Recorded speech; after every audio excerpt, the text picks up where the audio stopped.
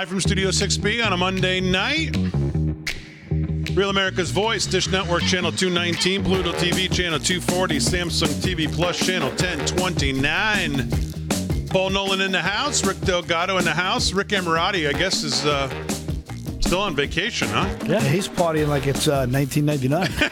Purple Rain, baby, come on. Man, he don't stop. How long is he gone for? He don't quit. I thought he was going to be back tonight. What did I hear? He was the winner at karaoke night or something? No, he went to some pre-Prince purple party or something like that, and won himself a damn Prince guitar. Oh, dear. Well, there it is. How did he win it? Look at the leather pants. So Rick How could he not win it? Look at him. Maybe that's a better question. He was the only one there. Yeah, maybe that. Well, that's possible Prince too. Costume contest. Yeah, the Prince costume. Well, he spent $1,000 on a purple sequin suit. I mean, he's got to win something. It was the Johnny Depp lookalike. No, not Johnny Depp. Who's the guy? The other guy he looks like there? Lookalike contest there. Well, good for him. Yeah. He said he shipped that thing home the day he won it. So hopefully he'll bring it into the studio so we can check it out. Supposedly it's gold colored. I'll bet he will absolutely not do that. He probably won't let it out of his sight. It's like winning the Stanley Cup, Paul, right? Those guys, they won't. Maybe they'll take it everywhere, right? Yeah, maybe he will treat it like this. Well, if he racks up enough debt, maybe you can take it from him, Damon, and then we can have it in the studio. Ooh, that's a good idea, G. I like that. I like that. Or maybe he'll toss it from one boat to another, since it is nice outside. Yeah, you see those guys on camera, they're throwing guitars around and stuff. How are you guys? I'm good. I heard everything was great last week while I was here's what you do. You want to appreciate what your wife does. Have her get sick for a week and then do what she does. Yeah, no doubt about it. I mean, especially with your kids' ages. My kids are all driving, and the only time they need me is for Why didn't you send one of them over to my house then? I could have used a different taxi service for the week. Yeah, well, you know what? That's about all they're good for. Oh, your kids? Yeah. Oh, well, no, that's not true. I met your kids. Your kids are great. Well, I met a couple of them. Yeah, they're good. They're good. They're good. They're all well behaved. They're all down to earth. My middle one is the one I worry about. She's graduated summa cum laude from her school. She was top I think 1 or 2% in her class, but like she's so me, and it worries me. Like she's just such a rebel, man. She walks around in a tin outfit made of tinfoil. Well, it's going to be a great week. Lots of great stuff. And we're going to start with something great, and that, of course, we've been talking a lot about what's going on in Arizona, and obviously, other than, and maybe this is just my own 2 cents, but I think other than vaccine and medical tyranny that we've seen, the most important thing on most people's minds is election integrity, other than bodily autonomy. And someone who's been right in the middle of that, we welcome now to the show Greg Phillips from True the Vote. Greg, how are you? Hey, guys. How's it going? Appreciate you having me. Yeah, it's good to have you. And I know the guys have lots of questions. I think you were supposed to be on maybe Friday with the guys. I wasn't here Friday, so I'm glad to be here tonight to get a chance to ask you a couple things. It must be tough living in a world where if you say the water is wet, the sun is hot, and the sky is blue, they say, well, that's already been debunked. And I bet that's kind of what you face nowadays, it seems like. Before I turn it over to the guys, I guess my question is, can you explain the difference between ballot harvesting and ballot trafficking? And because it seems like the fact checkers in all of this haven't had any interest in the difference. They just think, well, everything is... What's the difference in your mind between those two? Well, ballot harvesting is it depends on the state, might be questionable as well. I mean, it's really picking up ballots for somebody that, maybe that you should be picking them up for, maybe if you're working in a nursing home or that kind of thing. The problem with all of it is when you get paid for it, right? I mean, then it becomes trafficking. But even beyond that, there are a lot of nuances to all of this. In most states, even if you are going to take someone's ballot into the polls, you still have to have an assister signature. In other words, the voter has to sign it and the person assisting them has to sign it.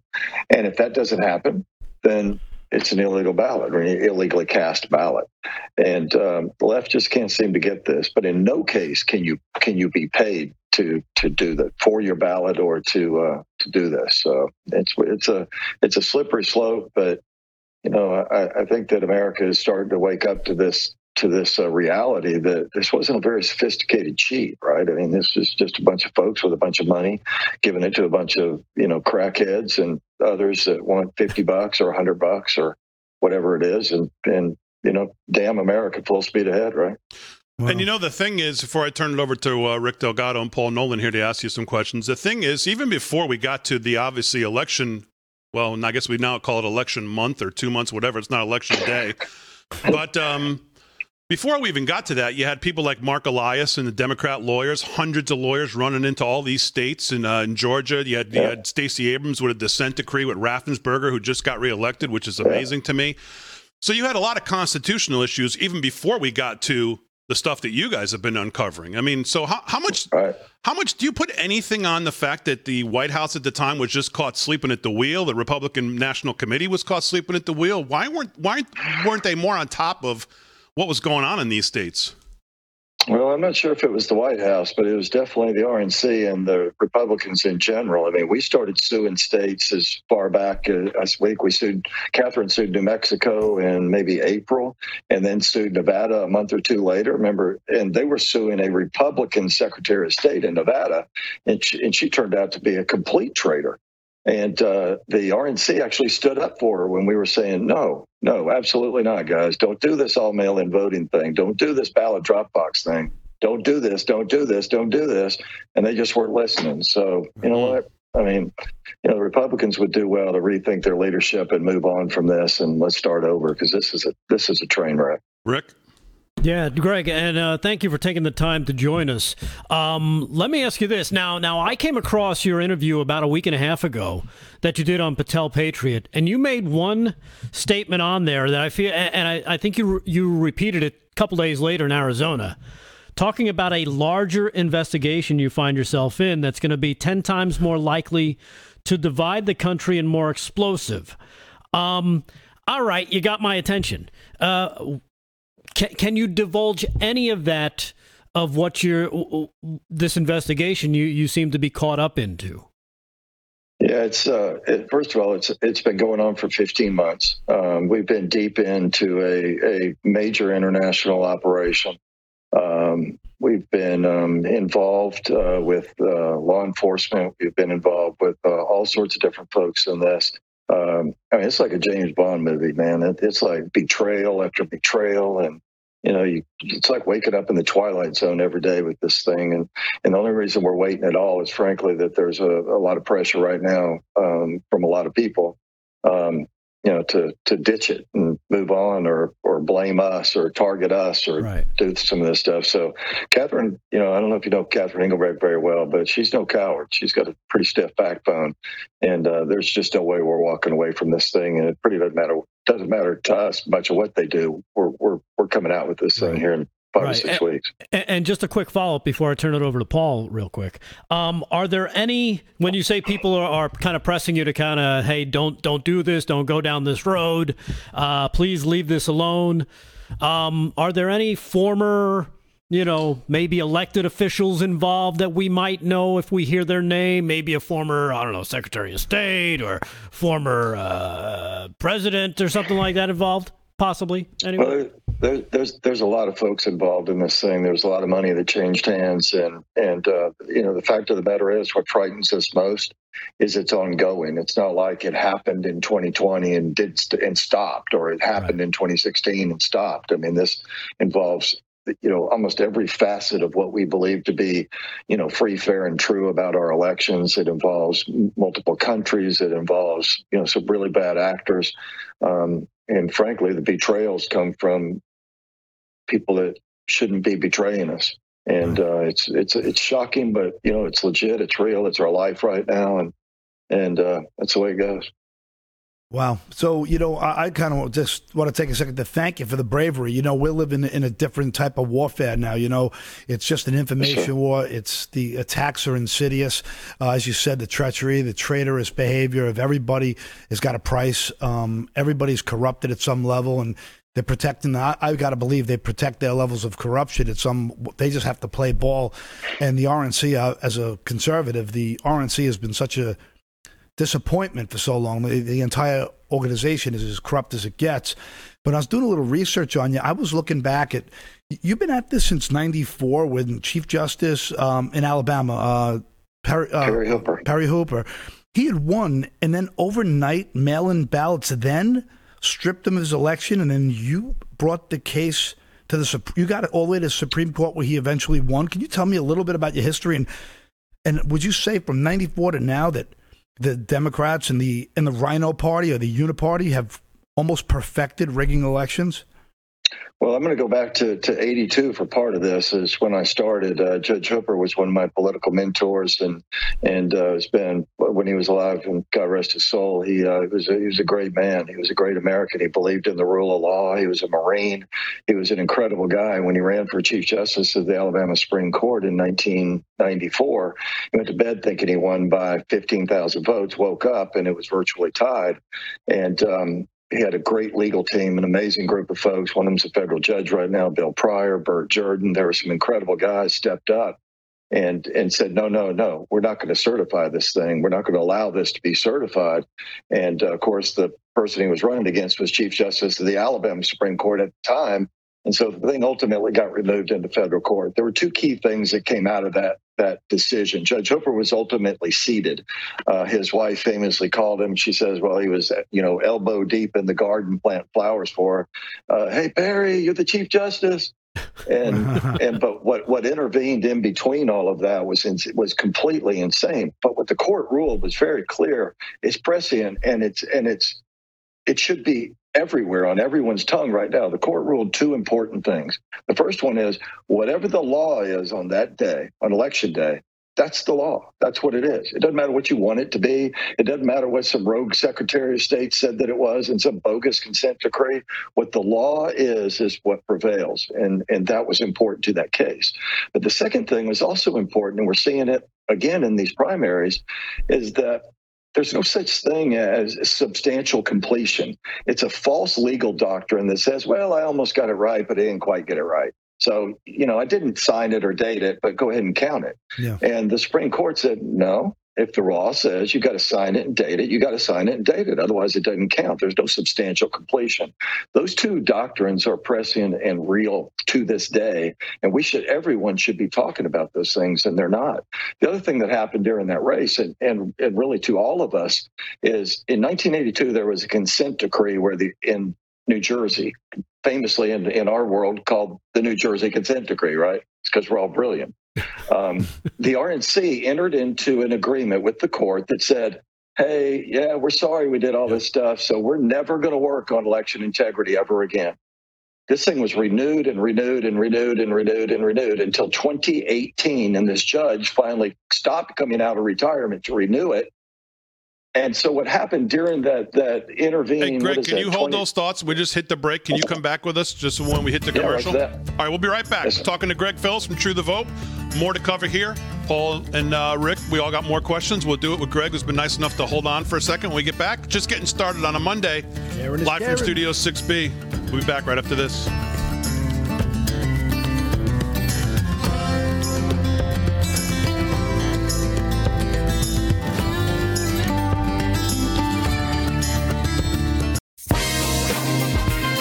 All right, 17 past the hour, live from Studio 6B. Greg Phillips has been nice enough to hold through the break with us. Please welcome back to the show. And he was talking about this New Jersey consent decree, and I want to get back to that. But just before you get back to that, Greg, I want to just ask you, do you feel like the term most secure election of our lifetime has kind of gone by the wayside? Yeah, I'm pretty sure that's right. Unless you happen to work for WAPO, the New York Times, or NPR, I think that's probably right. So, anyways, picking up where you left off, this consent decree in this New Jersey. I mean, just give us a little more of that history, because it's really a wild story. Yeah, for 36 years, Republicans weren't allowed to work on it because the Republican National Committee in 1982 agreed with the court in New Jersey to never work on election integrity. So for 36 years, my entire time in politics, people weren't allowed to work on it. So you never developed any expertise. You never developed any interest in it. You never really could do anything about it. Then along comes Catherine Engelbrecht in 2010. She goes and sees Reince Priebus and says, hey, I want to get involved in election integrity. He's like, we don't do that here. We're not allowed to do that. The New Jersey consent decree prevents us. So by the time 2018 rolls around, you've got Stacey Abrams and Brian Kemp, fussing around in Georgia about what's going on over there. Republicans had no idea what was happening. And then by 2020, everybody on the Republican side is a freaking election integrity expert. It's completely insane. In any case, the people are the ones who are being misled by leadership that really has no idea what they're doing, no idea what they're talking about. But it's time to get down, get busy, and get after it. So, speaking of leadership, you're using the technology that, the law enforcement uses. And I'm sure you're on the ground, you're dealing with local sheriffs and small town police departments, and you're dealing with, big city cops. And I'm going to imagine, I hope that, the low level cops are so patriotic, they'll do anything they can to help you. How far up the food chain does it take before the bureaucracy or the corrupted mouthpieces get in the way and stop you from getting your job done? How far up the food chain do you have to go before you get hit over the head with a rubber mallet?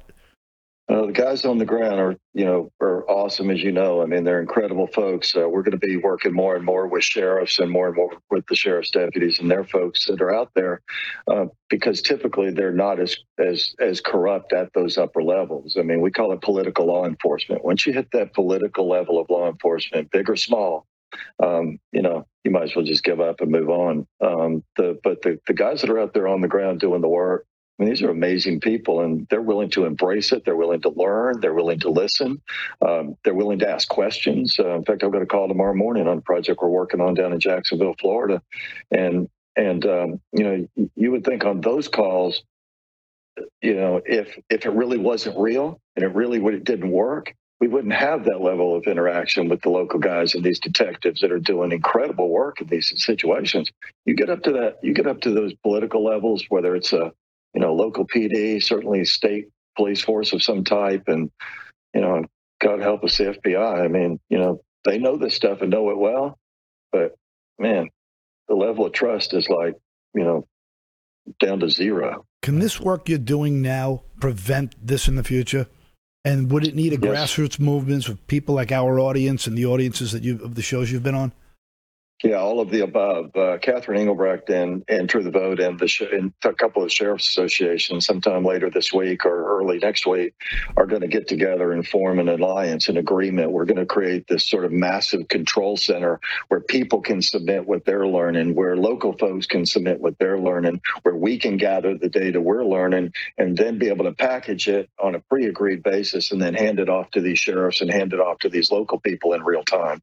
So our hope is that, our great hope is that this alliance between Sheriff Lamb and some of his folks and Catherine and some, and her teams, and just the people. The greatest thing about what Mules has done by far, this movie has reignited a level of interest in election integrity, and the number of people willing to step up to stop this cheat is off the edge. It is off the chart. We're having a hard time even keeping up with communications with them all. But Catherine and her team are ready to go, and it's going to be an incredible fall. And we're going to be right there mixed up in it. And hopefully we're going to do some live broadcasting for it and all sorts of things. That's awesome. Hey, Greg, real quick, I got two quick questions because I know it'll probably spur more questions from the other guys. But in terms of 2000 Mules, the movie, most people are aware of it. A lot of people have seen it. I think 20 million they've said at this point. What about the people that you ended up tracking? Because from what I understand, from what I remember, you know who it was, you know where they were, you know where they went. You have their phone numbers, correct? So does that mean you have their names? Have any of these names and numbers been handed over to law enforcement? Yeah, it's a slippery slope, not for us, but for law enforcement. We can pretty much do what we want to do. Law enforcement to be able to use it. There's a Supreme Court case, Carpenter v. U.S., which is really controlling here. If law enforcement has information and they want to unmask that person, they can use our information, but they've got to go to the court and get the court to order the cell phone companies to unmask who that individual is and where they live. And without that, there's an invasion of privacy and there's all sorts of privacy matters. And our data sort of in essence becomes a little bit less useful. What's really great about the way we do our work, however, is that we heavily curate our data. We use some techniques that are surprisingly sophisticated. Law enforcement knows that, especially federal law enforcement know that. That's why they come to folks like us and ask for help in trafficking cases and terrorism cases and murder cases and all sorts of things. So this very idea that I'm not sure if it works this time is complete, nonsense. Yeah, we've heard that a bunch from the left. Hey, real quick on this last question I've got for you, and it's a question that goes back to the word trust.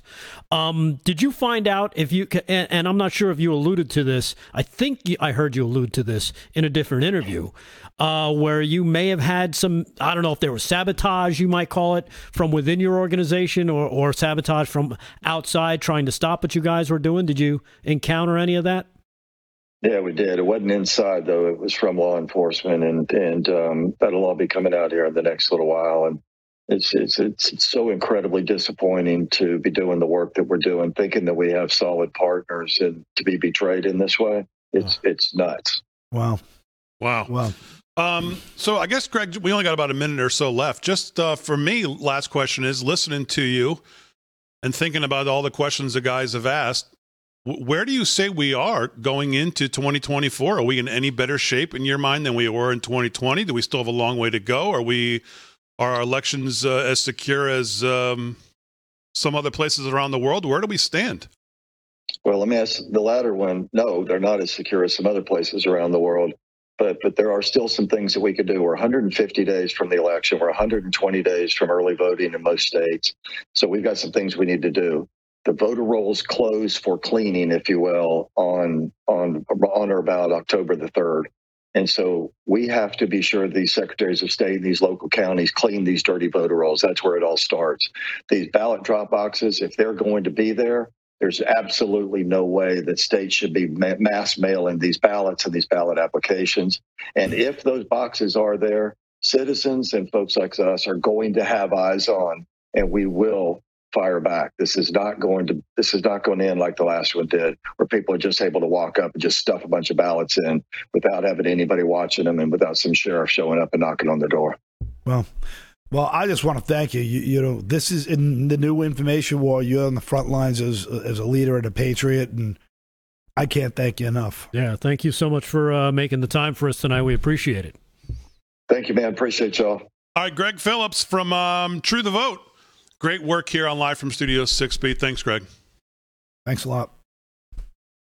All right, there you go. Wow. Pretty good, huh? Wow. What a brave guy. I mean, his life is uprooted. I mean, the thing is, he's working 20 hours a day. I mean, the thing is, if you watch the movie, what comes across is the sophistication of it all and basically the coordination of it all. It's not like it was like, okay, we had a little bit here, a little bit there. And the coordination of it is just off the page. And every grassroots group of criminals did it a little differently, and they had to have, we'll get back to the other side, but it's frustrating. All right, good start to the show on a Monday night. Real America's Voice. Live from Studio 6B. More to do. Talk a little bit about the 78th anniversary of D-Day, since the president couldn't for the second year in a row.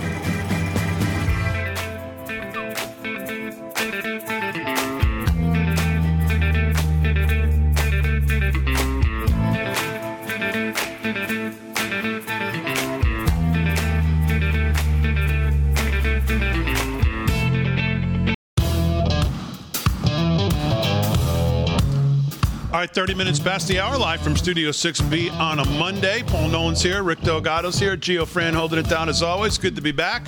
Of course, I want to thank the guys and David Zier for last week. I was out. My wife is feeling much better. Thank God for 7 cells, by the way. That's great. Got on it right away.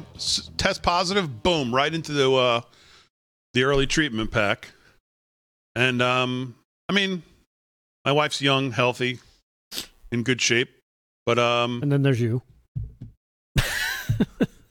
But no, I think when I tell you, when you get on it early, it makes a big difference. Yeah. I mean, she has friends her same age that have all had it recently, and some of them have had a tough time. This hacking cough that just can, she didn't have any. Well, that's good. Yeah. And I think that's the difference, honestly. Get on the vitamins and get on that stuff right. As soon as you feel a symptom, boom, right on it.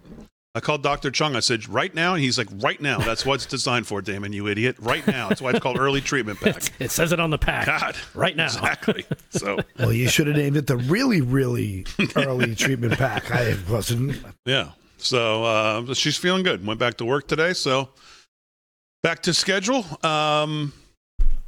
Did I hear, by the way, last week? Well, you guys had a lot of news while I was out last week, right? Yeah. Oh, my You goodness. had Paul Pelosi. A little Yeah, too much.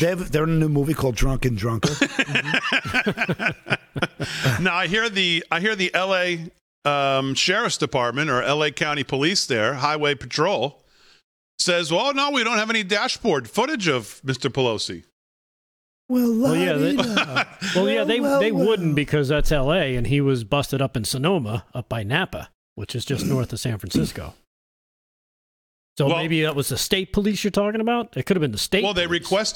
requested from somebody the dash cam footage. I believe it was Fox News who wrote and they said, "Oh no, we don't have any." Well, how can that be? How can they not have any of this stop? Anybody have any ideas? Any ideas? Yeah, I got one. Yeah. I don't want to get Clinton, though. So. Here's Did you hear about that one, by Yeah. the way? yeah. Oh, sure. Holy. Well, but I mean, you weren't. No one was surprised by that, right? This guy hanging from a tree with a bullet in his chest. Well, that's suicide these days.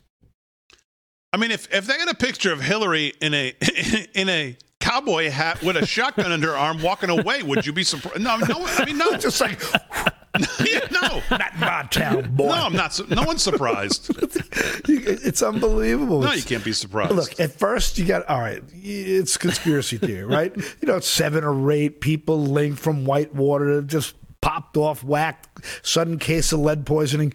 We're in the 50s now of people, one person. Fires up at the house in Chappaqua, destroying documents. Oh, look at this. There's a fire. It's Yeah. It's unbelievable. It's like Don Corleone all over again. That's exactly right. By the way, that's what, when you talk to Greg Phillips from True the Vote, it's almost what it's like, right? It's almost like a mob family put this thing together. That's how well coordinated it was. It's not much different than the way they would operate.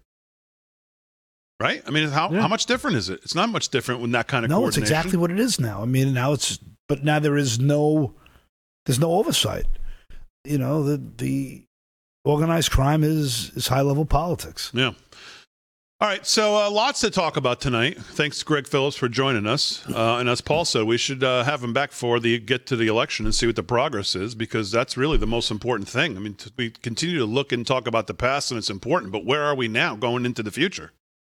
Where are we going into the midterms? Where are we going into 24? There's all kinds of other questions. You know, our audience is so loyal and strong. I mean, I just think if we let that guy have a regular voice here and just, you know, when the time comes, we're just going to need patriots on the ground filming those boxes, filming license plates. And they got to have teams of people doing it, because you can't do that alone. You know, you have to be out there with a support group. Yeah. You know, so I just wonder if we could just do anything in our power to help a little bit. So we'll get into more of that. We'll get into some other news of the day. We'll get into I'm going to spend the majority of my time tonight talking about this January 6th hit squad, because what's going to happen on Thursday is a disgrace, and it is it's almost like a staged Broadway production. Mm-hmm. That's the only thing I could think of to put on it. So I want to talk a little bit about that, because there's some things. I mean, the media is just drooling to get to Thursday night. I mean, drooling. Axios has 3 stories today about it. The media all over. They cannot wait to get it. So they can yell sedition 4 million times, so they can yell insurrection 5 million times, so they can show you all the pre-produced, highly produced Broadway, Hollywood-produced edits on all this footage they're going to have, and all these pre-written speeches written by, God knows who, dragging every rhino loser part of Nancy Pelosi's hit squad up there to testify, and all this you're going to hear. It's just absolute garbage. So I want to spend some time on that, some other things in the news I want to hit. But let's start with what today is. And, of course, because the President of the United States, which is really It's kind of like the Clinton thing. I really shouldn't be surprised and shouldn't really. But it is somewhat disturbing and really disgusting to me that on the 78th anniversary of D-Day, we think about all of those who served, liberating Europe and the entire world, men who went to defend a noble cause and went to defend our liberty, can't even be acknowledged by the President of the United States for the second year in a row. Not a word, not a tweet, not a picture, not anything. Was he in public today, G? He wasn't in public at all today. No, I mean, so just not a word. And it's surprising considering he was appointed to the Naval Academy. And, you know, you have to think men like that, what they would think of that commander-in-chief. What they would think of... You really think they'd be getting off U-boats for certain death? Charging a beach knowing that their chances were so slim behind that man's voice? A man who can care less about this nation? We've seen the way he talks in front of the military, by the way, on multiple occasions. But for the second year in a row, he can't even acknowledge the existence of this day. And I don't know. It's just repulsive, quite frankly. Well, it speaks volumes about the person himself, right? Yeah. It really does say it all.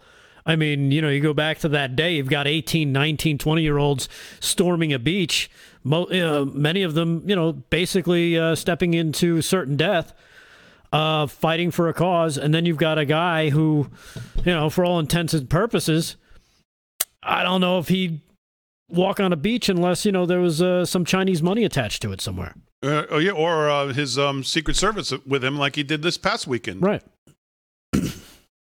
We saw the pictures of that.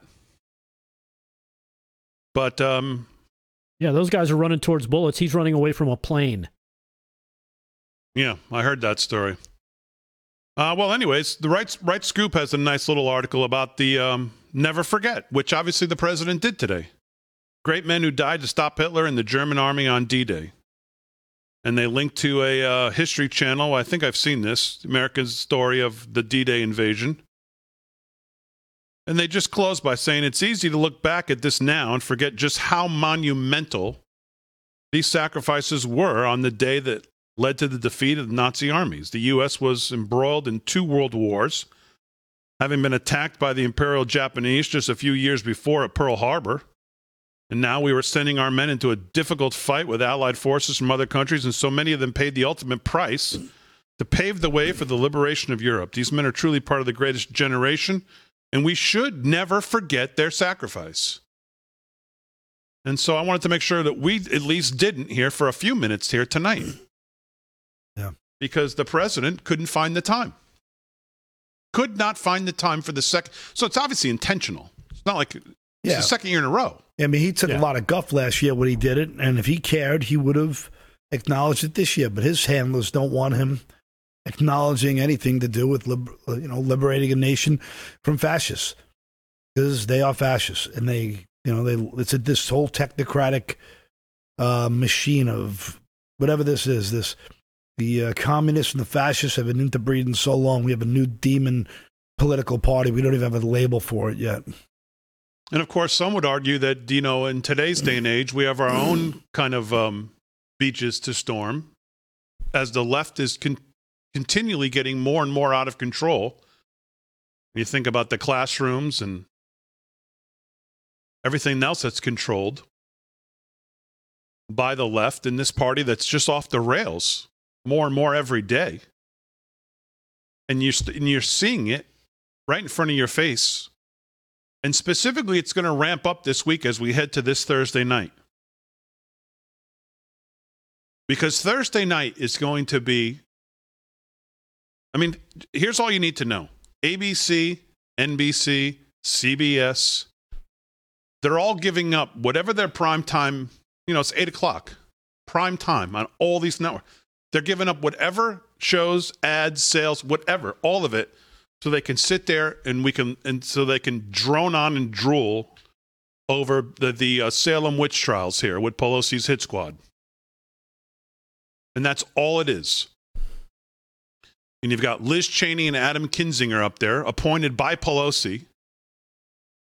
And it's a one-sided Broadway show. That's what it's going to be. You're going to get all of this information. You're going to get all these interviews, and you're going to get no rebuttal, no due process, nothing. It's literally going to be like a Broadway show. Well, how do you know that, Damon? Well, how do I know that? Here's who they've brought in as of today from Axios, who's got like 3 or 4 articles. So Matt Damon is hosting. They can't contain their excitement over there. Right. Barbara Streisand is singing. James Golston, does that ring a bell to anybody? Well, if you've watched this network, you probably has, because I know Dr. Gina talked about this as well. Well, he's the former president of ABC News. And the House January 6th committee has now turned to him, as they call him, renowned former network news executive, to hone a mountain of explosive material into captivating multimedia presentation for the primetime hearing on Thursday night. That's right. James Golston, former president of ABC News and master documentary storyteller, so he fits perfectly, who ran Good Morning America and Nightline, has joined the committee as an unannounced advisor, Axios has learned. So this guy's his job's going to be to sensationalize, dramatize, and make look as Hollywood-esque as possible all of the unforeseen footage that you haven't seen, and maybe some things you have seen, and the carefully selected of the 14,000 hours. I think it's 14 million hours. I think it's more than that. I think it's a lot of hours. I don't know. It's the most heavily surveilled place in the world. So I don't even. If it's 14,000 hours, we're going to get some truth out of it. But whatever it is, I'm going to ask the Getter audience, could you guys please help us out? I'm sure you guys have. Here's his first goal. He plans to make it raw enough so that skeptical journalists will find the material fresh and chew over the disclosures in future coverage. Oh, wow. I'll bet I'll be persuaded. All right, we'll talk more about this. We'll do sport. Oh, no, we won't.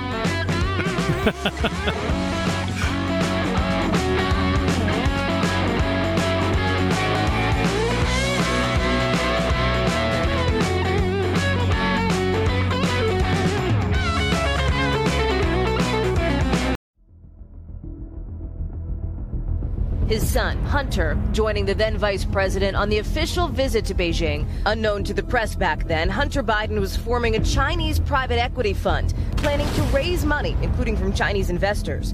10 days after the Biden's trip, Shanghai authorities issued the fund's business license. Then Vice President Joe Biden at dinner with his son Hunter, along with Hunter's business associates from Ukraine, Russia, and Kazakhstan. And the day after the dinner, a Burisma executive sent a note to Hunter, quoting, "Dear Hunter, thank you for inviting me to D.C. and giving an opportunity to meet your father and spend some time together." Hunter's lucrative business dealings often included giving as much as 50% of his earnings to his dad. The text read, quote, "I hope you all can do what I did and pay for everything for this entire family for 30 years. It's really hard, but don't worry. Unlike Pop, I won't make you give me half your salary." And Hunter introduced me as, this is Tony, Dad, the individual I told you about that's helping us with the business that we're working on and the Chinese. The email reads this way, quote, "At the moment, there's a provisional agreement that the equity will be distributed as follows.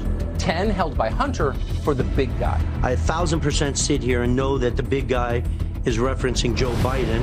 I met with the former vice president in person multiple times. A newly revealed text message shows Bobulinski was apparently warned by business partner James Gillier, "Don't mention Joe being involved.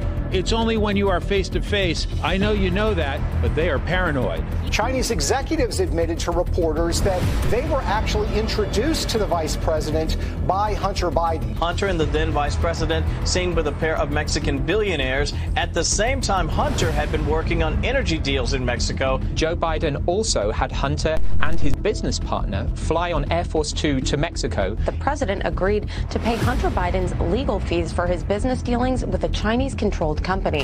Hunter's assistant reportedly telling a pair of Biden aides, quote, "I spoke with Hunter today regarding his bills. It is my understanding that Hunt's dad will cover these bills in the short term." There is photographic evidence of Biden on a golf outing with both his son Hunter and a man called Devin Archer, who was another member of the Burisma board. We also know that Devin Archer in that picture had a meeting in the White House, one-on-one meeting with Joe Biden about a week before they joined the Burisma board. His closest business partner, Hunter, has made at least 19 visits to the White House and other official locations, including a sit-down with then Vice President Joe Biden in the West Wing. I have never discussed with my son or my brother or anyone else anything having to do with their businesses, period.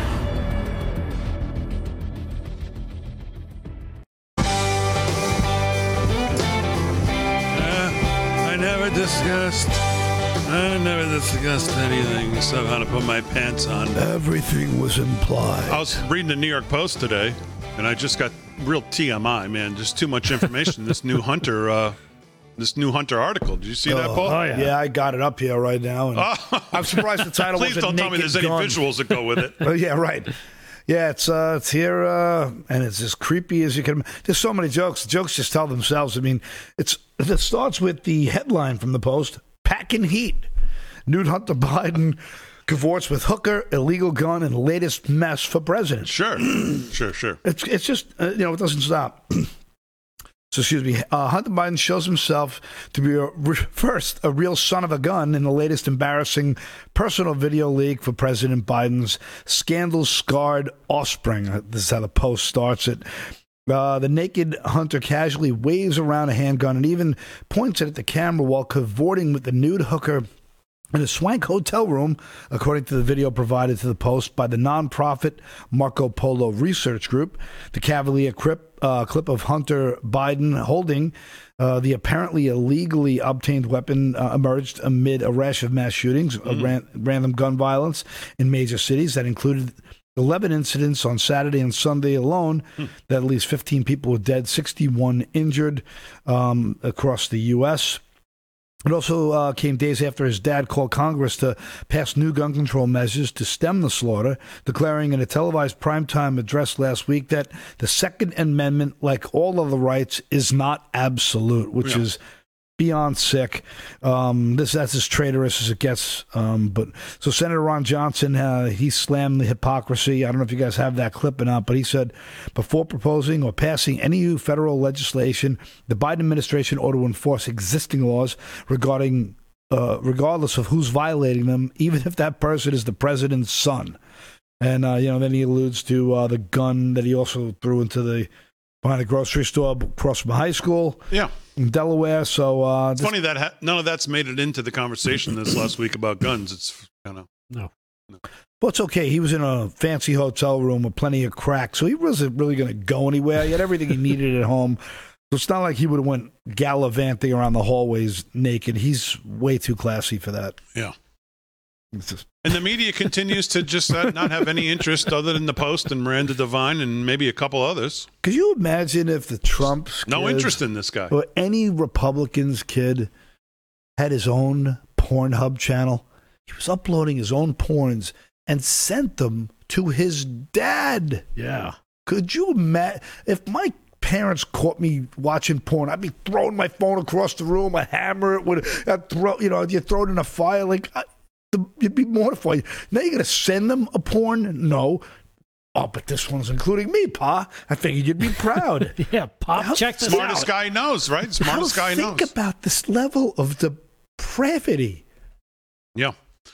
And along those same terms, by the way, could you imagine if the Republicans had a committee like the Nancy Pelosi hit squad, and instead of Tucker Carlson and then Sean Hannity back to back from 8 to 10 or 8 to whatever, how long it's going to go, They decided to take them off the air for the night and do nothing but air some kind of Republican-led witch hunt into whatever.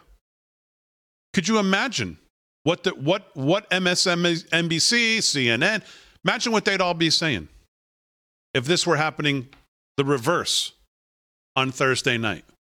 But they can't get to it fast enough, these people. They cannot get to it fast enough. And now they've got their ABC News director here to make sure it looks like Hollywood. He wants to draw the eyeballs of Americans who haven't followed the ins and outs of the Capitol riot probe. Also, Golston is shaping a massive trove, Axios tells us. The hearing will be a mix of live witnesses and pre-produced video. The committee has gained access to official White House photographs from January 6th that have never been seen publicly. Well, who cares if they have? They add that in to make it. Oh, I haven't been seen publicly. You're gonna have to tune this in. Only a fraction of the surveillance footage from inside the Capitol, all kinds of angles were captured. Only a fraction of it has been shown. Many of the committee's depositions were videotaped. Oh, can't wait to see those. What's that, I wonder? Depositions from who? People who they scared the bejesus out of and probably threatened. And God knows what else they did to them. Put them in a dark room, turn the lights down, and tell them, yeah, that's the depositions we're going to see. We're not going to see any rebuttals, though. We're not going to see any defense. We're going to see one side of this nonsense. So you're talking about a 2022 version of Wag the Dog, basically. Where they're going to, portray, hey, look at this over here. This is what we want you to see. Because this is how we'd like you to portray it. This is how we want you to think about this. I wonder if they'll include John Earl Sullivan in their bombastic Thursday night production. Yeah, I wonder how much he'll be there, or Ray Epps, or the rest of the Antifa groups. I mean, when you see some of the video of people screaming, these are actors. They're actors. They're all communicating. They're acting. It's stunning when you see the regular folk screaming, "Don't go in there! Stop them!" People trying to stop them and they can't. Like, will that video be there? I bet there will be no footage of James Golston's highly produced Broadway show here of any of the Capitol Police or police. Come on, here's the open. Come on. Yeah. Somehow that will not be anything we'll see on Thursday night from this sham. But you'll see Liz Cheney and Adam Kinzinger enough to make you want to throw up. And it doesn't take much.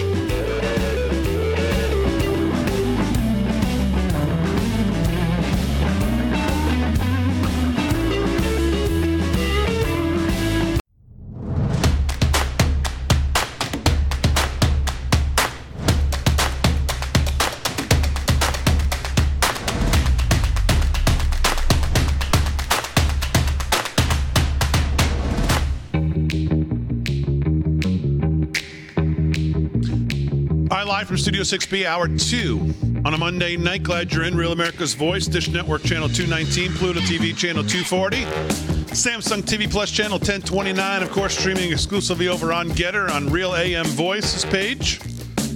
People still ask me how to get to the chat. Go to Real AM Voice on Getter, follow Real America's Voice, and we're live on their page. Click right there at the top. You'll see Real America's Voice is live, and that's how you get to the chat. And the chat's always fired up as they are tonight. Lots going on. I think I missed a lot in the week that I wasn't here. But it looks like everybody's there and fired up. Pretty fired up about Thursday. This disgraceful. Whatever you do on Thursday night, don't give this thing 1 second of your time. And it's right at 8 o'clock, so you don't have to worry about it because you can just come watch us. But I mean, if you could, I don't even know how you could stomach watching this for even 5 seconds on MSLSD or CNN is they're going to have these 12 people panel sitting there breaking. Oh my God, I can't believe I've never seen that before. Catching their breath and everything on. Oh God. You know what it's going to be like. Yeah. It's just going to be, let's get Trump. Anything associated, let's make this all about Trump. Yeah. A party that's about to take, if there's a God in heaven, a beating in November that they so rightly have brought on and deserve. Well, this is their chance to get their last chance to weaponize the government and this committee to get and try to punish their political opponent. Yeah. My question is, are they going to use the arrest of Peter Navarro in leg irons in the first 60 seconds? Oh, it could be the opening. They fade in from black. It could be on him. Right. It absolutely could be. That's what I was thinking. I was thinking that would be the great opener. It's like the latest from January 6th. A couple of explosions. Oh, yeah. Something like that. Maybe a picture of Justice or Lady Liberty falling, and all of a sudden a pan. Yes. To you could be on Golston's. You could be on his pay. You got some good ideas, Rick. Oh, thanks. Has he reached out to you? Maybe he'll reach out to you tonight. Maybe. It'll be footage of, just like what you're describing, it'll be footage of everybody who they've held. It'll be Navarro, it'll be Bannon, it'll be everybody else, and get Trump, of course. It'll be every backstabbing weasel that they could have, that Kinzinger and Cheney will be the focus of it, of course. Well, she's the vice chair of this stupid thing, isn't she? I mean, that's just a disgrace. Yeah, if anything, they're probably going to try and frame it as, look, it's the Republicans going after them. No, it's going to be the base. It's going to be the base of Trump's party. It's going to be you. It's going to be me. It's going to be millions of people who support the president, who support his agenda, who support this country. It's going to be us that, in the end, are the real targets of their production. Oh, yeah. We're the ones going to get painted with the broad brush. Right. Yeah, because if you dare defend your country or, speak up or say anything negative about the current administration, well, they just label you a terrorist these days. That's how tyranny works. That's what they've done around the world. Right, Paul? Yeah. When the CIA overthrows a different government in another country, they immediately label anybody who goes against the new installed government as terrorists. Yeah, it's been going on for a long time. You guys are all familiar with Confessions of an Economic Hitman. It's how they do it. It's how it's been done. The CIA has been up to no good for a real long time, and it's pretty frustrating when there's so much documentation about. We touched on it with David last week. We touched on Operation. Paperclip and Mockingbird and MK Ultra and the installments of governments, and they you don't want to play ball, okay, we bomb, okay, that doesn't work, we install a government somehow, some way through financial collapse, so now it's happening at home, and it's just crazy to see what we're watching, and that the last domino to fall is if this government falls. I think we can all agree that democracy will be gone everywhere. I mean, this is, they get your weapons and it's over. It's just scary. I mean, people won't acknowledge that, giving up your rights, they'll never come back, and they're not their rights to take. Yeah. These are my God-given rights. They're not for you. They're not for your bureaucrats. They're not for you. Leave me alone. Well, they've got the full court press on to take them away in many ways. I saw someone in the chat say, well, maybe this will backfire on them. And I don't know that I necessarily think that will, because when you have this media at this level of corruption, it's going to be hard for this to backfire. They'll get the job that they want to get done on Thursday night. But I did see this from our friends over at Just the News and John Solomon.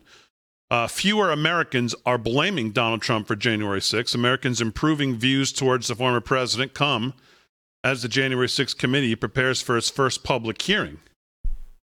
And just a little bit from here, it says fewer Americans hold former President Trump responsible for the January 6th Capitol riot. Well, there's no way, if you have any common sense, there's no way to hold him responsible. They've been looking, where's the smoking gun on Thursday?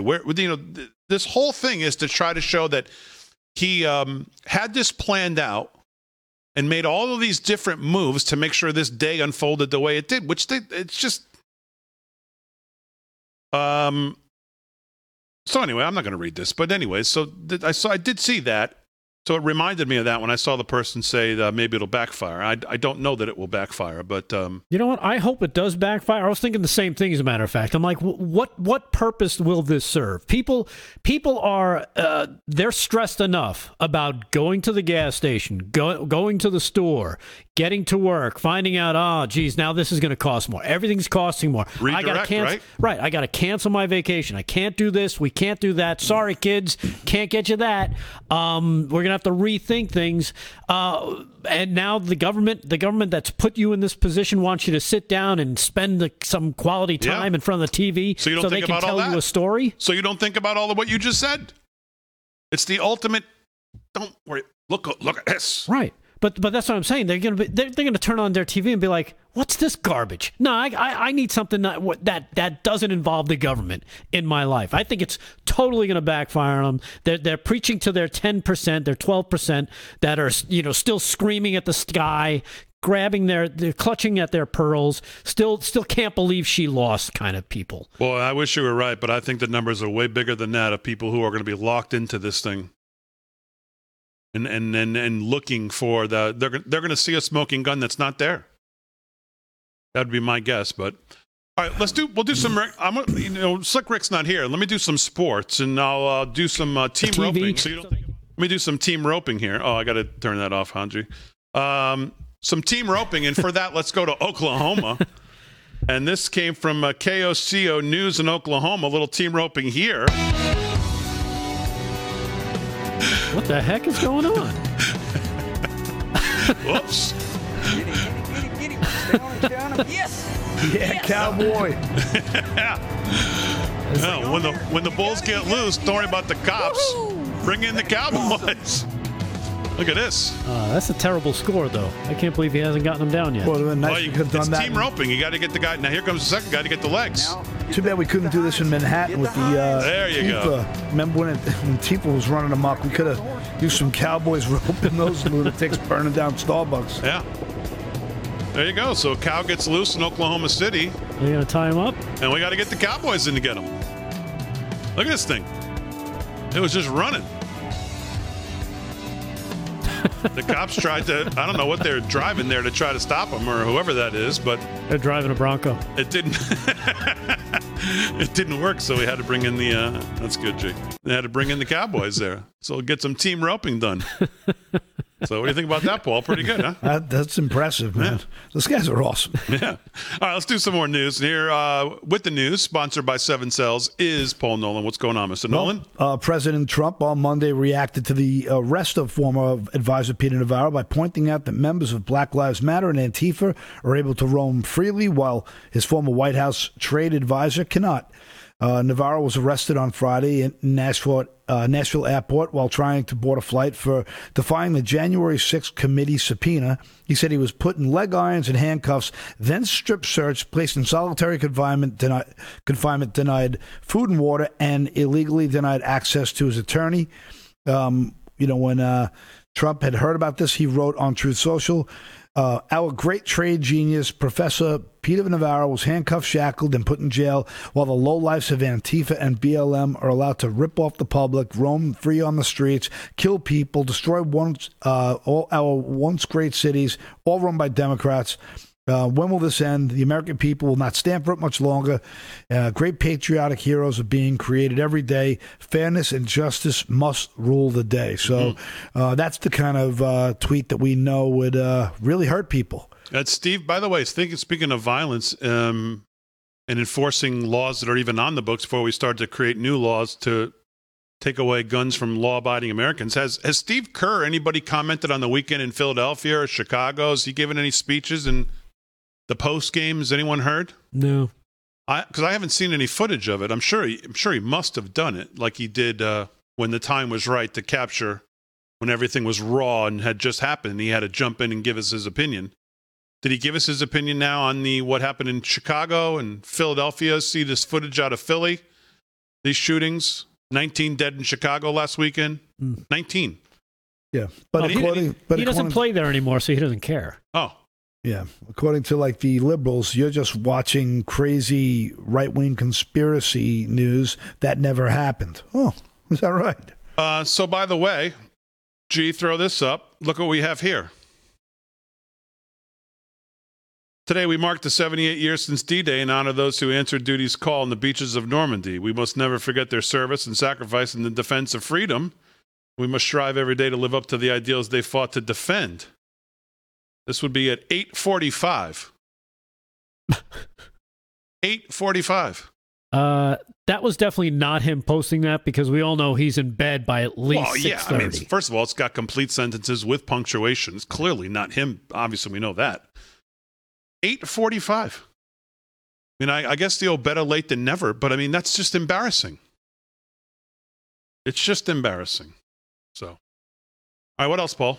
From the National Pulse, there's another story here. Zuckerberg Group spending $80 million to hijack local elections, and the practices helped liberals. Despite claiming to not get involved again, the Facebook Founders Group is doubling down on its election interference. This came out by Natalie Winters. It said that the Center for Tech and Civic Life, a nonprofit group that controversially uses funds from Mark Zuckerberg to boost turnout for Democrats in the 2020 election, launched a new $80 million initiative targeting local election departments. Under the leadership of Tina Epps Johnson, the Center for Tech and Civic Life, CTCL, overruled local election officials to increase turnout almost exclusively in Democratic districts through mail-in voting in 2020. And they announced in April of 2022, the U.S. Alliance for the Election Excellence is described as a nonpartisan collaborative that is bringing people together for election integrity. So like you said, Zuckerberg says he wasn't going to do it again. I saw Sheryl Sandberg left Facebook after 15 or so years. And there's some questions around her leaving and why that is. So, all right, live from Studio 6B, more to do. We're back right after this.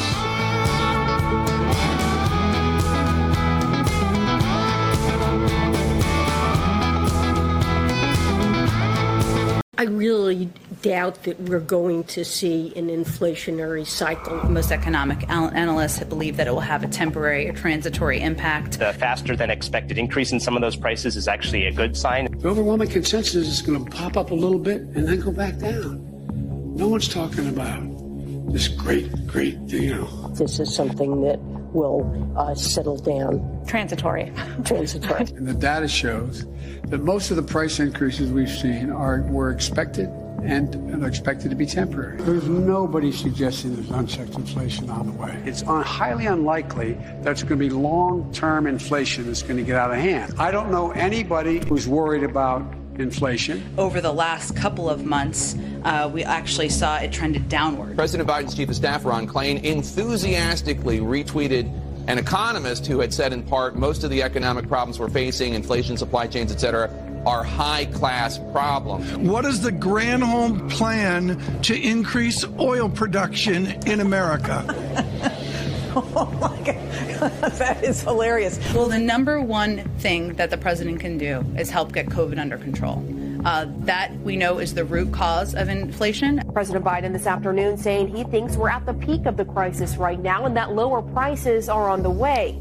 The inflation has everything to do with the supply chain. Make no mistake, inflation is largely the fault of Putin. I'm going to do everything I can to minimize Putin's price hike here at home. If you want to get rid of inflation, the only way to do it is to undo a lot of the Trump tax cuts. I think ever since you've come into office, things are really looking up. You know, gas is up, rent is up, food is up, everything.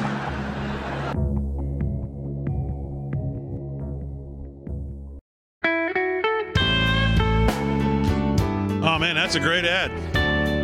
You really get the sense that these people know what they're talking about and got it under control, huh? It's got to make you feel better. Watching them. Little trip down memory lane of how just really right on it they all are. So brilliant, these people. Including Janet Yellen, who's 100 years old. Who used to be at the Fed, by the way. Of all the people to put at Treasury. This is where we're at. This is why I've told you for A long time. Probably longer than a lot of other shows that inflation was not going away, and I never understood this whole talk about how it was going to. And once it was out of the bottle, it's very hard to put back in. And now we're seeing it. And we'll get a much better picture where we are on Friday. This is a big number on Friday. And our friend Philip Patrick from Birch Gold, who, of course, is really, if you haven't looked into Birch Gold yet, I'm not really sure what you're waiting for, because what you need in these kind of conditions is options. Especially if you're sitting on, like Paul Nolan cash in the bank. You can't just be letting it sit there. You gotta do something with it. And the way to do that is to look at your alternatives, like physical gold and silver. If you've got that much cash in the bank, then you got to look at physical gold and silver so you don't lose your purchasing power. And the people to speak to there are our friends at Birch Gold Group.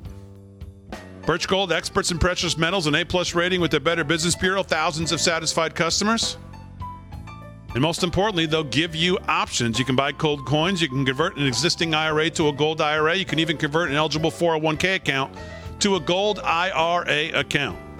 So here's how you get started. Text America and send it to 989898 for your free information kit from our friends at Birch Gold Group.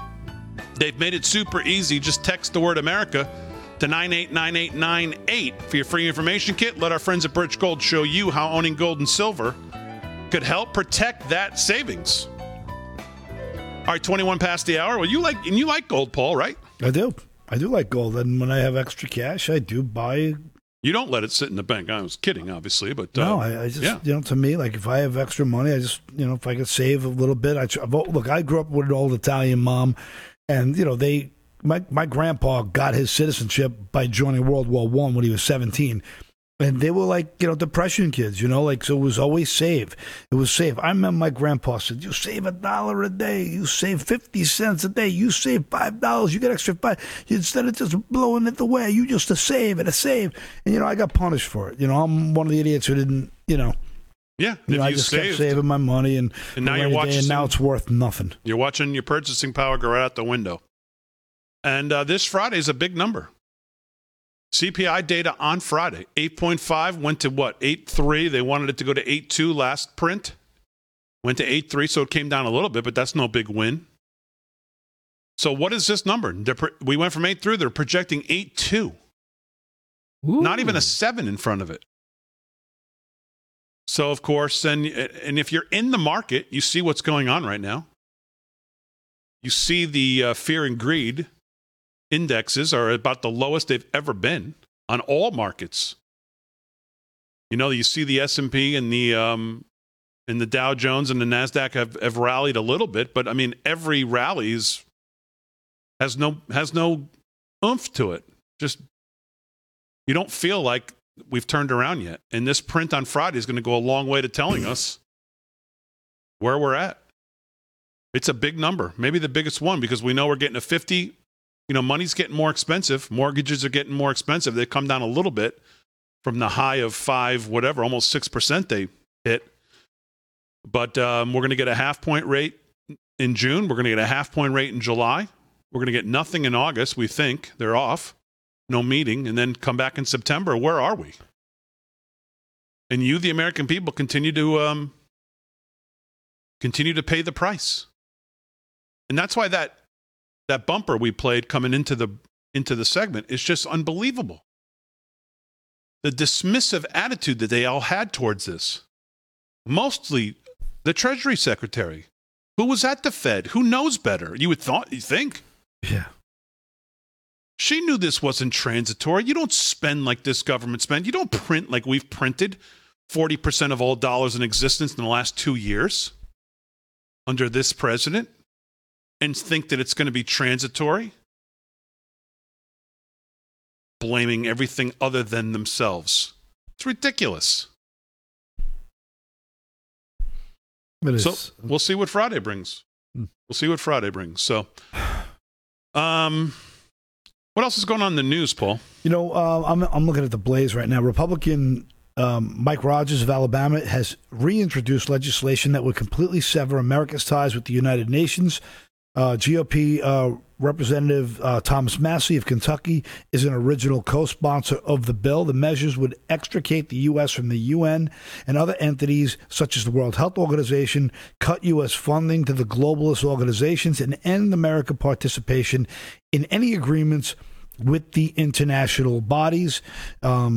It says the president shall terminate all memberships by the United States in the United Nations or in any organ, specialized agency, commission, or formally affiliated body of the United Nations, except as otherwise provided. This act and the amendments made by the act shall take effect on the date that is 2 years after the date of the enactment of this act, which...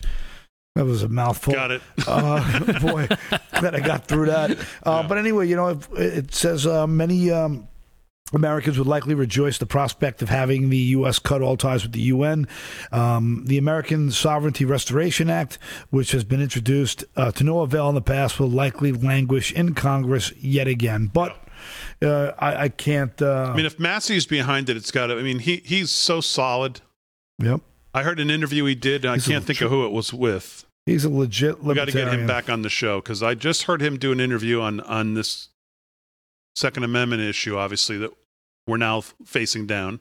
You see what happened in New York today. My God. Yeah, that's just a disaster. She's a disaster. Oh, and everybody's picked up on what we've said now for months, too. Just when you thought Cuomo couldn't get it, it's like, she's like, hold my beer. Yeah. I mean, she is. We said it from Jump Street. She's going to be worse. It is.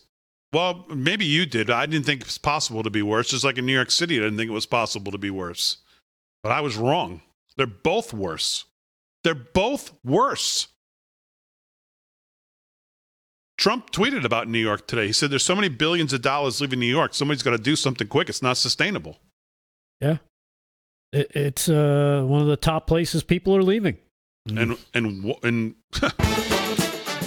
why would you stay? I'm asking myself the same questions. Yeah. Manhattan lost almost 10% of their population. If I didn't have kids in school systems that are pretty decent here, yeah.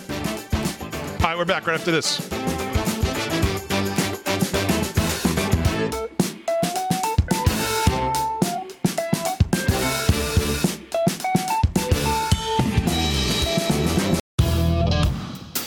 All right, 30 minutes past the hour, live from Studio 6B on a Monday.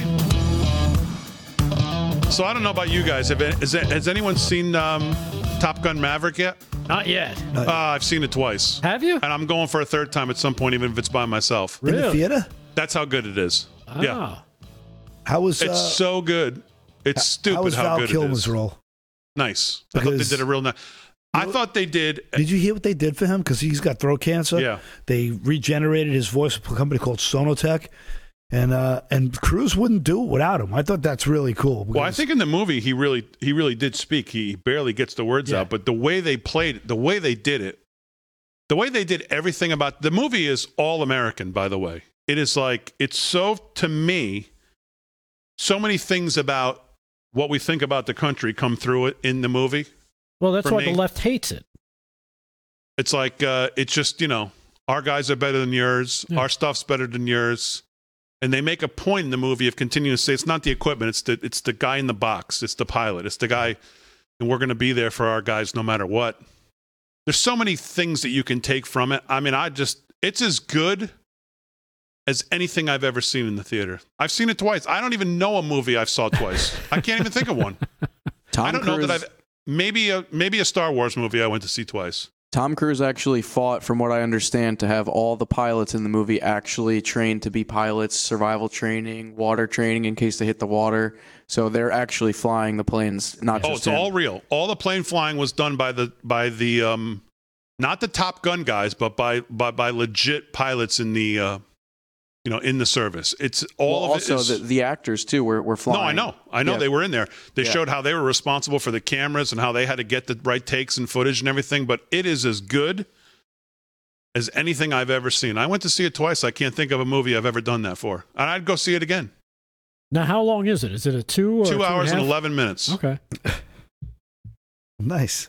It's so good. Because you got to work out. I loved it right from Jump Street when they denied the Chinese investors access to taking away the Vietnam flags on the jackets and To me, I'm just so sick of China, influencing movies and making changes. Yeah, I heard he actually, like you said, he fought for the Taiwan flag to be on the jacket as well. Thank you. Yeah. So. Yeah, the fake place. Right. But I also do like, look, I watched the Val Kilmer doc where he basically chronicled his life. He's always carrying a camera around. I didn't realize how accomplished he was as an actor coming out of Juilliard, and I loved him in a few movies. I thought like Doc Holliday was great, and obviously the Doors movie. But it was just fun watching that documentary. His kids narrating it because he's got to put his finger over a hole and then he's got to use the sound box, right, to get the sound out. And I watched a little quick doc on it.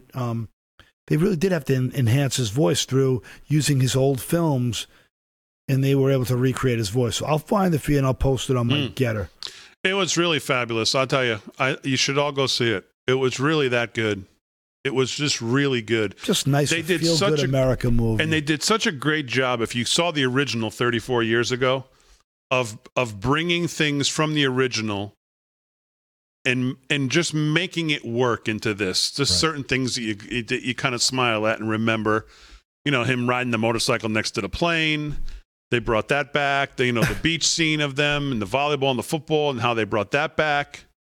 And they just brought all back the 80s cheese. They brought right back in because I had the family. We watched it all as a group because the kids want to see the new movie, and I said, "Well, you're not seeing it unless you see the original." And they just loved everything about the 80s and just how that's right. I am dangerous. Right now, my son, and then he just like he my son didn't see the original, and he loved it. Had no idea about the original, obviously. Being 15, and he went to see this one and just loved it just as a standalone. What now? Was he asking where's the Kelly McGillis character? No. The relationship he has in this movie is it's just great.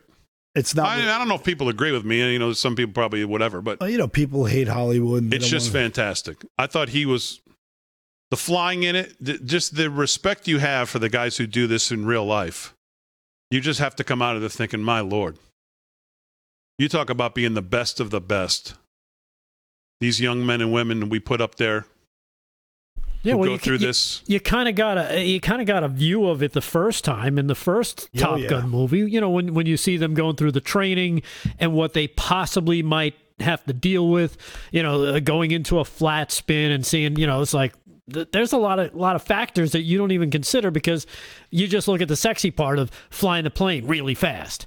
But then there's there's the physical toll it takes on your body that you don't even realize that these guys have to deal with. Yeah, and I think that was one of his goals in this movie was to try and push that more to really show what he's going through, like the skin, your skin getting pushed back and all that stuff. I heard that there was actually no real flying in number one.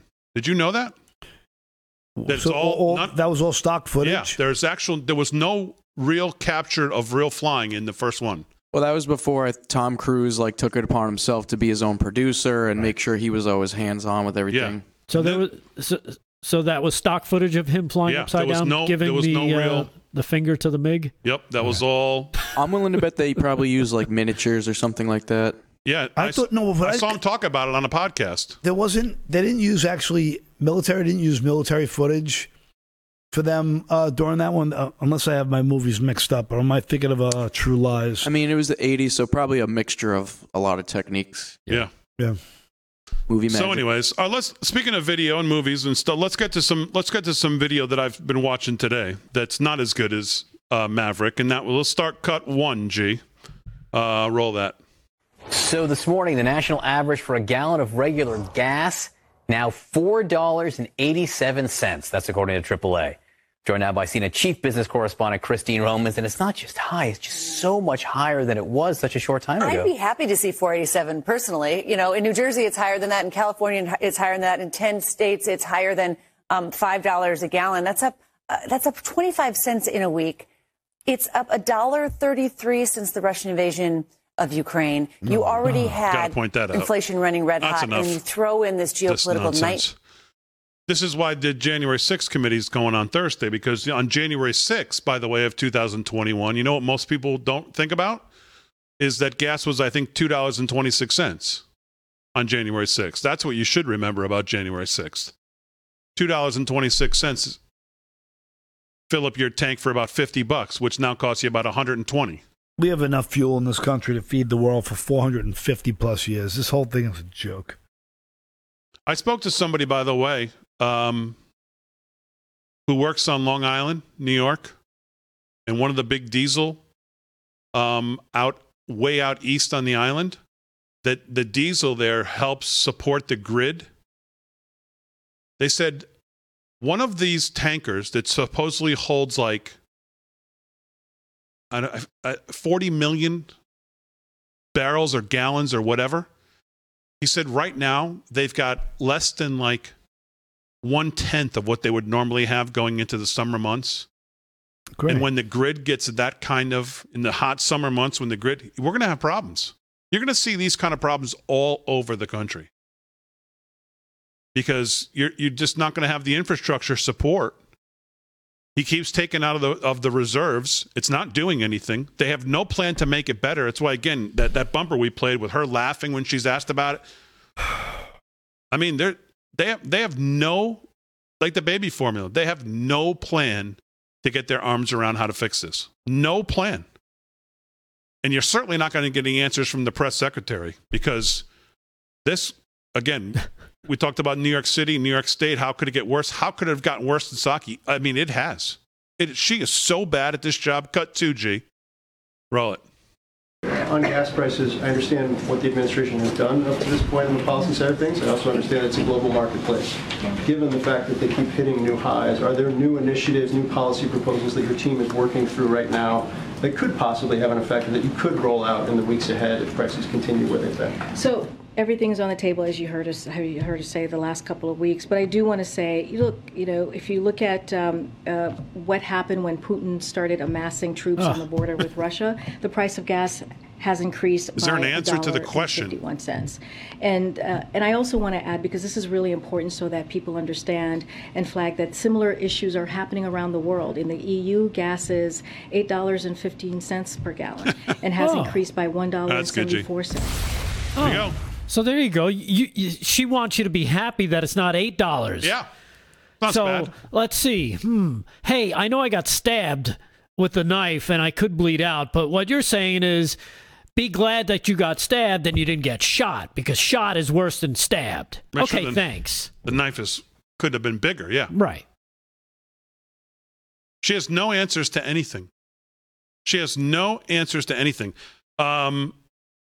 Check the box. Well, let's go to Pete Buttigieg. He's the transportation secretary who now has COVID, by the way, who did not tweet how happy he was. He tweeted that he had it, but he did not add in. I added it for him when I retweeted it, that he was happy that he had 19 shots and 14 boosters so that he didn't, his whatever, as they all do. I can't believe you forgot that. How many days has this guy worked since he's been transportation secretary, by the way? Can we find that out? Like 8, maybe 9, 10?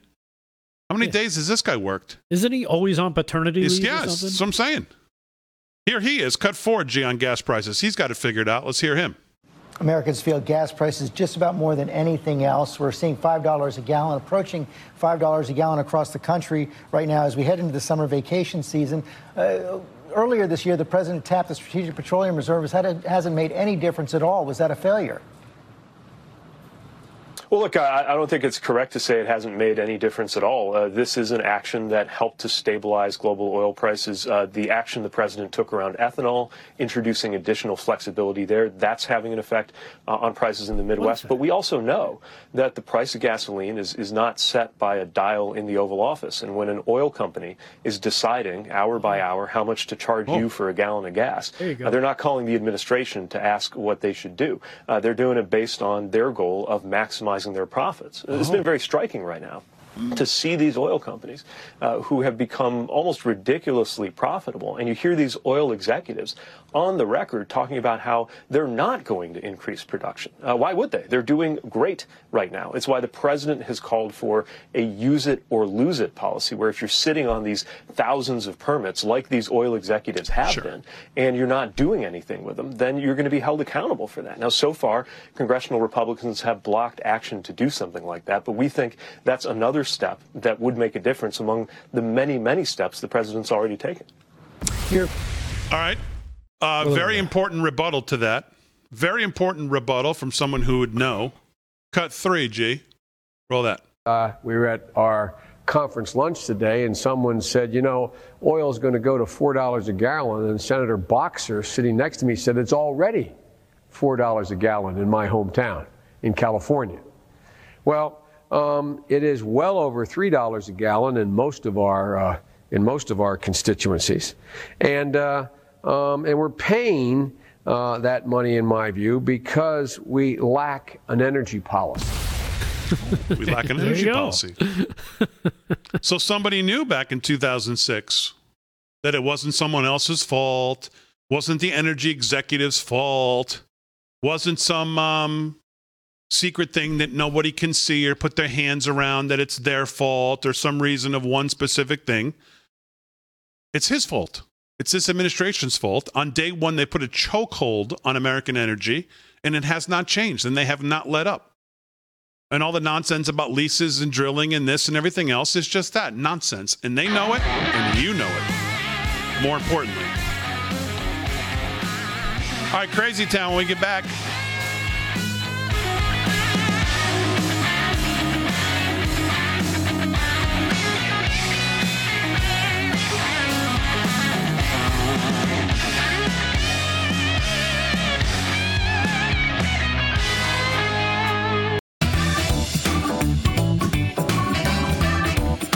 All right, 13 to the hour, live from Studio 6B. Let's do a little more news before we do Crazy Town and wrap it up on a Monday night. Again, I want to thank Greg Phillips and Rick Delgado, who's booked them.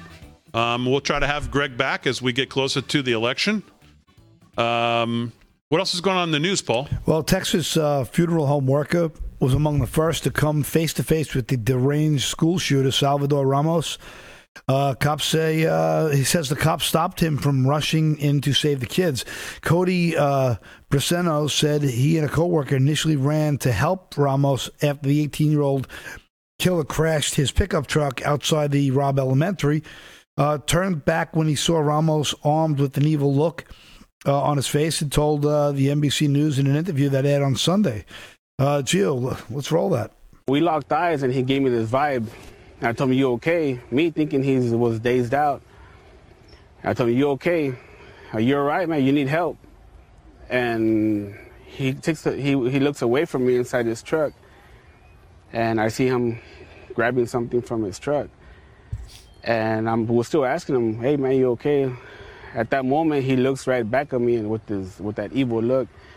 And I see this rifle. How far were you from him? I was from like maybe 8-10 feet around there. And as he takes out this rifle, he's looking at me, and I tell my coworker, oh man, he has a gun, he has a gun. And as soon as I say that, I tell him, run, he has a gun. We both take our running. As I turn around, I fell on the street because there was a sidewalk and the little curve. I fell on the street. And I scraped my elbow and I messed up my thumb. And when I fell, I'm looking back at him like this, and he's trying to clip on the. I knew what kind of gun it was. It was an AR-15, and I could see when he's trying to put that clip on that gun. And as I look up, my coworker was already, across the street. And as soon as I'm getting up, I'm looking back, and this guy's already pointing at us. And you just hear pa, pa, pa, pa, pa, pa. And he missed all those shots? He was shooting at both of us, and I could just hear a ricochet. Pshoo, pshoo, pshoo. And I look at him like that, and I get up, and as I'm running, I look back, and he was aiming that barrel right at me and my coworker. Oof. Man, that's a miracle that guy's alive. Yeah. Because didn't he shoot it? I wonder if that's... Originally, we heard he shot at 2 people outside a funeral home or something across the street. He was one of them. The story goes on and says he grabbed his own gun from his wife and charged toward the school where Ramos had barricaded himself and went on the killing spree that left 19, fourth graders and 2 teachers dead. And they said, "Hey, where are you going?" The funeral, and that's when the cops, "I'm going to try to stop me," said, and the cops said, "No, you're not going anywhere. Stay right here." So he was trying to get in, and the cops, stopped him. As this story continues. Did you see the story? I wasn't here last week, but I think I posted it on social media. I don't know if you grabbed the clip, G, of the mother who went in to get her 2 kids. Did you see the video? That video? Did you guys use that video clip last week of her? We'll have to get that for tomorrow night. That's another harrowing story. Yeah, we talked about it. Yeah. And I think there was a clip of a kid that we also had. I don't know if we played. And then there was a story of the kid that actually covered himself in blood or covered herself in blood to pretend that they were dead. Like that story, just like that one floored me. Good God. Yeah, we'll get the clip of this mother tomorrow. I think I posted just the pure just courage of a mother who was just not going to be denied. I think it's on our social media, but anything else in the news, Paul? Oh, he's got the kid. No, he has. Jill's got the kid. You should see this one. Go ahead, roll it. When he went in the classroom, he said, "You're all gonna die," and he just started shooting people. He shot my teacher, and then he shot the kids. And then, I guess, I think he was aiming at me, like the thing, and then he, I guess, one of the chairs were there, so it blocked it, and pieces in my leg, and then a phone started ringing in one of the desks, so a girl went to go turn it off, and then we heard shooting, and then the cops heard the shooting, so they went at the classroom and they got him. I was playing dead, so he won't shoot me. That kid's never going to be the same. I mean, none of those kids are going to ever be the same. It's just unbelievable. All right, anything else in the news, Paul? That's about it. I can't seem to find it, G. I was looking at it during, but I'll find it. I'll find it at some point. All right, so let's do a couple other things. G, let's do, because I'm always inspired by good words, let's do cut 12. Roll that. And I know that each of you is up to this challenge because you are the mayor.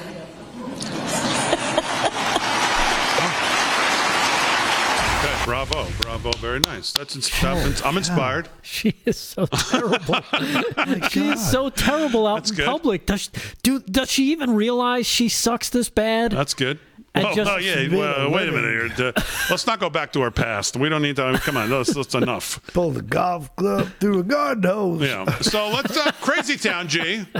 This is a couple days old, I believe. These old boys. Biden had. He had some fun at the White House, right? So this is the official. I want to say behind the scenes, but I don't think that's what this stands for, right? This is actually a name of a group. BTS visits the White House. Roll it.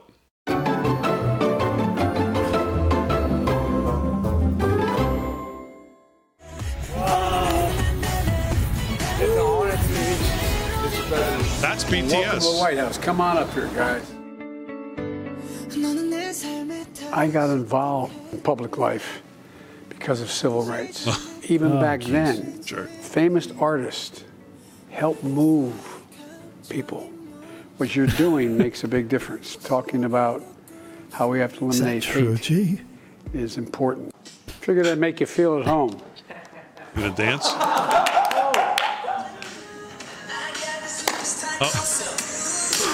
Oh, there you go. You guys are good at this, huh? Nice to meet you. Very nice. I'm surprised it wasn't his ringtone on his phone.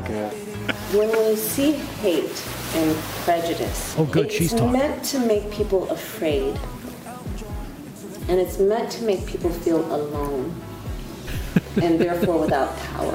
They're not 4 years old. They all wish they were on the moon right now. They're all glad they don't understand English at this point. I know you know what you're doing, but don't underestimate it. It's not just your great talent. It's the message you communicate. It matters. This is one president who appreciates you. Wow. Woo-hoo. I have to tell my mom.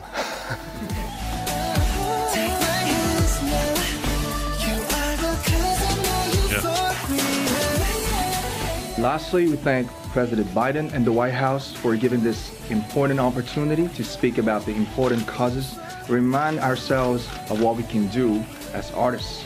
Once again, Thank you very much. All right. And a side story, they all went down to a local bodega in the heart of, just outside of D.C., kind of a rural neighborhood, and they all got beat up. So stop the Asian hate. I mean, it's like, we've already seen the data. It's been going on in the cities forever. It's not white people beating up Asian people. Can we stop? Is that what they were there for? Stop Asian hate. Yeah. I'm telling. Go to a bodega where the ones that in the rural like inner cities where it says like deli meats, fix a flat. Roach control, all under one roof. Yeah. You got to risk your life for the best food. He's true to that. I mean, tone deaf just never. I don't know. It never had more meaning than with this administration. And it never had an emptier suit. It never had an emptier suit. Is absolutely right. Yeah. My God, is he the most disingenuous person other than maybe her? As always, we salute our military, active and active police, firefighters, first responders, EMTs, everybody on the front lines. We remember our 78 years ago today. Play some taps. Thanks, guys, on the show. Thanks, G. Thanks, Fran. Most of all, thank you to Live from Studio 6B audience. We'll see you tomorrow night.